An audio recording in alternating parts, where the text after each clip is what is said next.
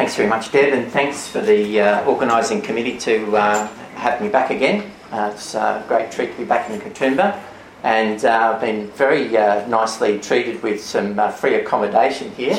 That's absolutely splendid from Warren and Donna, so very grateful for that. So there are two policy instruments that are sort of out there that the Labor movement is sort of considering, it should be considering. And one is the universal basic income that John's outlined, and the other one is the restoration of full employment using a particular policy instrument that Professor Mitchell and a bunch of economists around the world have been tinkering with since the mid-90s, that they call the job guarantee. And it's not just a job creation system, they actually consider it an economic stabilisation system. So it's not just about establishing full employment, because that's a relatively simple concept. Keynesian economics cracked the case wide open in the 30s. Our government, the Quirk government, drew up the plans to implement it in the post-war era, and this country enjoyed an aggregate demand management system for 30 years after the Second World War, where it became bipartisan policy to use public sector expenditure to supplement the private sector's demand for labour to maintain the unemployment rate at or below 2%, and they did that right up until 1974. And people of younger generations, when I talk about this, look at me in disbelief and say that can't even be vaguely possible. But just looking around this room, I know that there are people here who personally remember that time. Yes. And it was a great contrast to what they experienced and what their families experienced during the 30s, where in the early 30s we had a terrible depression and governments were being begged. There was a Labor government at the time. The Treasurer was a very interesting character called Ted Theodore, who was well ahead of the pack in terms of understanding how you could reflate an economy in a depression. And he was putting up all this legislation, and all of it was being blocked in the Senate by the Conservatives and blocked by the business interests that were then controlling what passed as our central bank, which was the Commonwealth Bank in those days. And the Commonwealth Bank Board and the Senate blocked all these attempts to set up a big public works program and to provide farmers with stabilisation schemes that would have got Australia back, the economy growing again. But the opponents of that criticised those ideas as saying that they'd be wildly inflationary, we'd get a hyperinflation like the Weimar Republic, blah, blah, blah. So of course when the Second World War comes along and the interests of those rich people who blocked all those schemes were suddenly just as threatened as everybody else, because the Japanese were poised to invade us and they thought we better organise ourselves to put up a decent opposition. All of a sudden they commissioned 40,000 workers to build airfields and ports and all sorts of infrastructure around the country, that within the space of a year, during 1942, early 1943, within the space of a year, the country had achieved 1% unemployment. So then the public then were very quizzical. How come just 8 years ago you were saying that this was an impossible thing to happen? You didn't have the money, or if you did it, it would cause a hyperinflation. You've done it, and it hasn't caused a hyperinflation. And so the government, the Labor government, took advantage of this situation. We're talking about Curtin and Chifley here. Both of them were staunch advocates of the right to work to begin with. They used this opportunity of having the controls over the wartime economy to implement full employment in the post-war period. And then when the 1949 election came along, Menzies, who had opposed all this during the war, was forced to swear blind that he would support these policies, and for the next 23 years that the Liberals were in power, unemployment stayed under 2%. There were a few blips up to 3% that my Professor Bill Mitchell's castigated me for not mentioning before, but even so, it was an incredible economic performance. Okay, so in the mid-70s, and we weren't the only country that was doing this. This was going on in countries all around the world. In the mid-70s, business interests organised themselves to engineer the abandonment of full employment. So you had this remarkable speech by the chairman of BHP in April 1971, Sir Colin Syme, came out in full-page spreads in the metropolitan newspapers and in the Financial Review, saying that this country needs more unemployment. We don't have enough unemployment in this country. And to read it today, it just seems bizarre. But the issue for these people was that their profits were being squeezed, and that's because workers had too much bargaining power in an economy where they didn't fear the sack. So this is a very important issue to understand. In 1349, England achieved full employment. They did it the hard way. The bubonic plague had swept down through Asia and wiped out a third of the adult population. And all of a sudden, all these lords of the manor were stuck with not enough workers to do their work for them, to keep them in the manner to which they'd become accustomed. And so they started poaching each other's workers. And of course, the workers worked out that they could, Lord so-and-so's offering, could go to their own master and say that Lord so-and-so up the road's offering me £5 a year pay increase. What are you going to offer me to stay? And so the bargaining power of workers was suddenly enhanced to the extent that they got improvements in their conditions, higher rates of remuneration, and all the punishments that they would normally be subjected to all had to be toned down because these lords couldn't afford to lose their workers. Now, over time, the balance in the labour market was restored and we had unemployment again, but it was an interesting episode, and we know about it because it was written about in a law was passed when the plague had cleared London and they could pass legislation again in 1351. They passed this act called the Statute of Labourers, and you can still look it up and read it today. And in the preamble, it explains to why this law was necessary. And what it was a maximum rates award. That is, they listed all these occupations and said that no one was allowed to pay more in wages for these different occupations than they were paid 4 years before the plague struck. And there were heavy penalties to any employer that paid more money. So it was about trying to force solidarity amongst the employer class. So we know that this is what happens, and we know we saw the same thing happen in Australia in the post-war era, where the position of working people was vastly strengthened by the fact that they had full employment. Partly because the full employment was being created by things like large-scale public housing programs. So in the building of the housing, there was employment generated from that, but also they were increasing the stock of housing. And public housing became quite a normal thing for young families to make use of. You'd rent in cheap public housing for a few years, get your deposit together, and then buy your house in the private market. And it was through those processes, through both having security of employment and relative abundance of housing stock, that Australians had a very high level of home ownership and all the security that came from that. So today, we're considering something like the universal basic income. And it's a contentious point in some circles because it's both advocated by staunch champions of the left, our John here, who I've known for many years, but it's also advocated by the extreme right. Milton Friedman was an advocate of it, and other extreme right people today, like the American Enterprise Institute, advocate for a $13,000. This is last year. They're advocating for a $13,000 a year guaranteed income, requiring though that $3,000 of that would have to be compulsorily paid for private health insurance.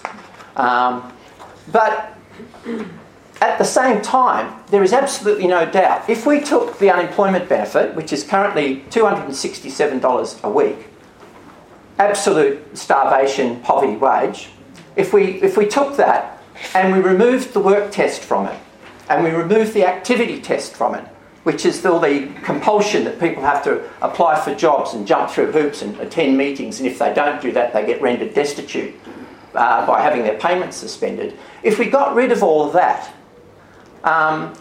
and also if we raised the level of that benefit to something, say, like the aged pension, which is currently around $437 a week for a single person.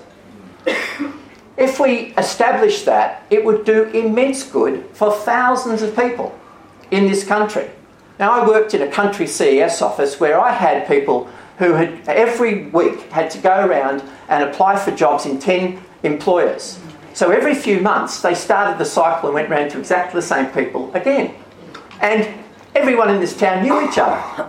They all knew each other. They knew who the person was. They knew he needed a job, but he still had to go there and get them to sign bits of paper and all this. It was a humiliating and degrading experience that something like a UBI set at a reasonable sort of level would alleviate all that misery. The other thing it would do, it would remove the justification for privatising the public employment service.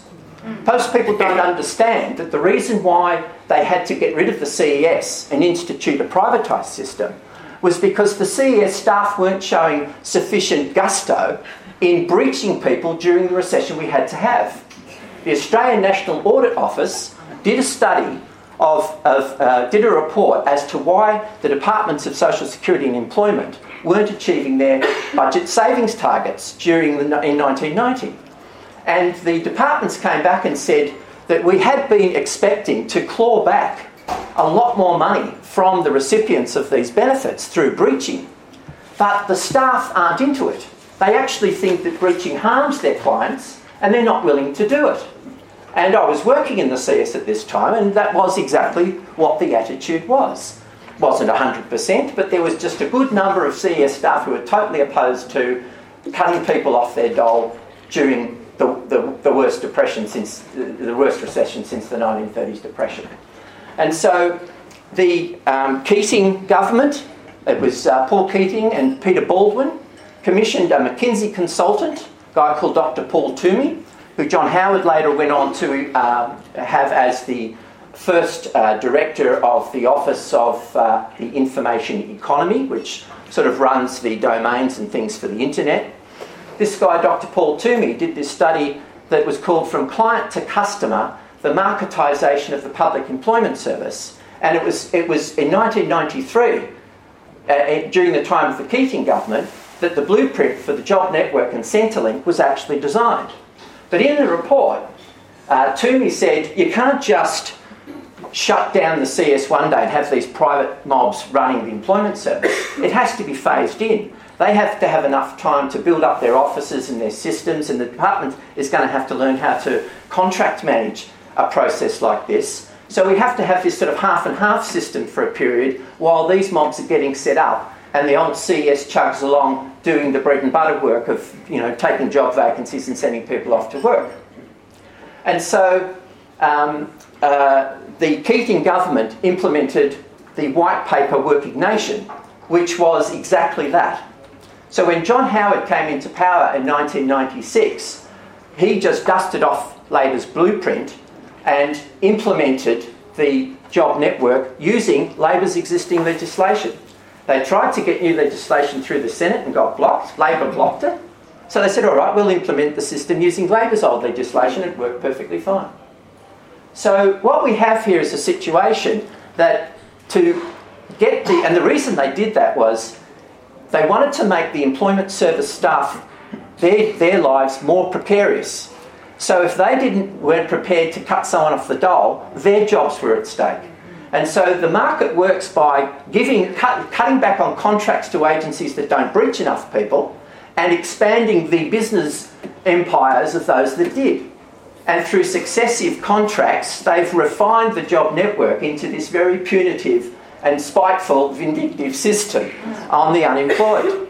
And it's all driven by the fact that the staff themselves are in a precarious situation and their own economic insecurity creates the problem.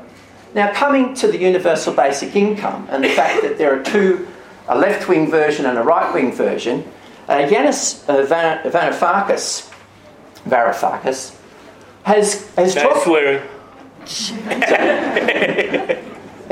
characterised the issue as a bit of a debate about our future, because part of the story that's getting the run in the press at the moment is that robots are taking over, and all the jobs are being disappeared. And so we don't need to be working. We'll just all live on this universal basic income and have this sort of somehow blissful existence. Now, Varoufakis points out that this could go two different ways. And he uses two science fiction models. He says this could go the Star Trek way, where this technology is all used for the human good, and all these average people have these great lives where they're highly technically skilled and trained, and they're managing and controlling this technology and having this exciting experience of life. Or it could go the Matrix way, where the human beings become entirely enslaved to this new far out technology.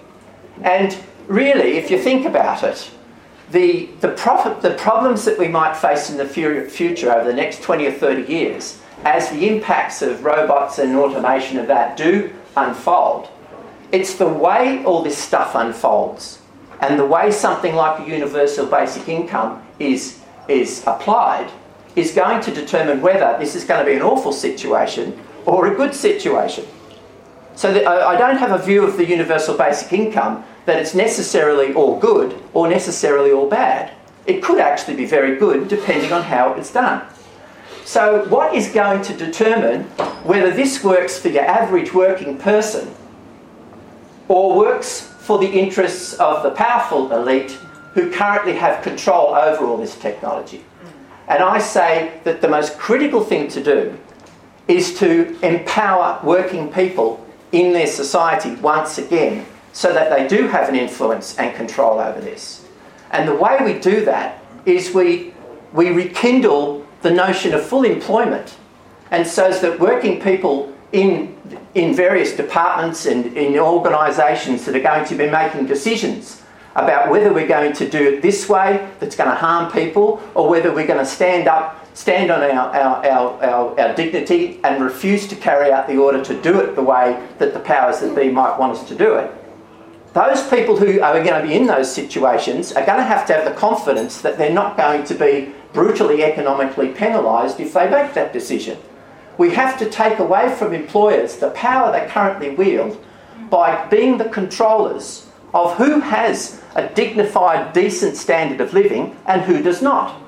Because that is where their power has always been derived. And so what we do is we instigate a system where people have the right to work. Not a compulsion to work. They could have the universal basic income at the same time. And if people want to earn, say the current age pension is $437 a week. The current federal minimum wage is $672 a week. Plus you get annual leave, sick leave, superannuation, and workers' compensation. But what it would mean is that the fall from grace that somebody who stuck up and said, no, we're not going to do that, like the CES staff did back in the 1990, who refused to carry out the instructions to breach people. If people have a sense that their fall from grace will not be that far, that they'll still be able to meet the mortgage repayments or pay the rent, they might have a lesser standard of living than the job that they might have been in. But if the fall isn't too far, I believe that people are going to be more confident about sticking up for decency and sticking up for their fellow human being. Because that's been the basic problem over the last 40 years. It's the working class has been actually divided and used as instruments to punish other members of the working class. And, it's been done strategically. It's been done very cleverly. You look at something like the universities, for instance. Our academics today are quite a quiet, coward group of people because their jobs have all been made precarious. 2 minutes? So I just think that I don't know how the universal basic income would actually unfold. Depending on how it's done, there could have some issues with inflation, but they might be dealt with as well, depending on how it's sort of institutionalised. There'd be limits to how high the level of the UBI could be, because if it became too attractive to people in the workforce that they left their jobs and just lived on the UBI, it would mean that employers would have to offer more higher wages to try and draw them back into the workforce, and they'll pass those higher wages on as higher prices. So then the cost of living, the real purchasing power of the UBI would fall. So then there'd be arguments about whether it should be indexed or not. And there's a theorist called Zygmunt Bauman, who's passed away last year, I think. But he had a concern about the UBI, that after 5 years, 10 years, 15 years, if you had a large cohort of the population who were just living on this universal income and not seen as engaged in contributing in a material sense to the rest of the society, it would be very easy for a demagogue to come along and demonise them as parasites, just as Hitler demonised certain groups as parasites back in the 30s. And Zygmunt Bauman had grave fears for where this could lead. So I think if we're going to go down this path, I don't see a job guarantee as something that stands in the way of a UBI. I think it's something that could make it safer for the future. And I would commend it to you if you don't know the details of it. Thanks very much.